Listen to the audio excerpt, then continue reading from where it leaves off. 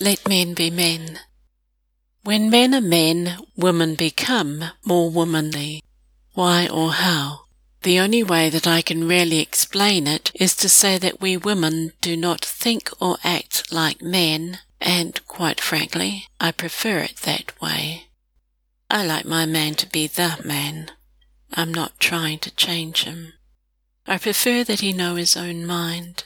When he is free to act, unhampered by anything or anyone, including me, he becomes more his own man.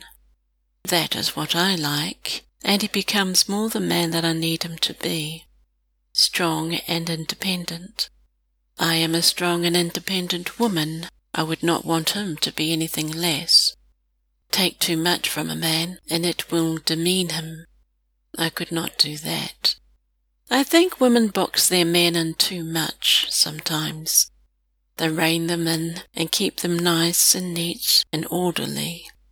Ugh, that is too domestic for my liking. Much as I like him to be good around the house, I don't mind him being bad either. I'd rather he mix it up than be too tame. He's not a cat, nor is he a lap dog.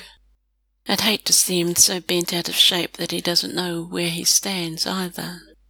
It's best he remains true to himself and meets me halfway.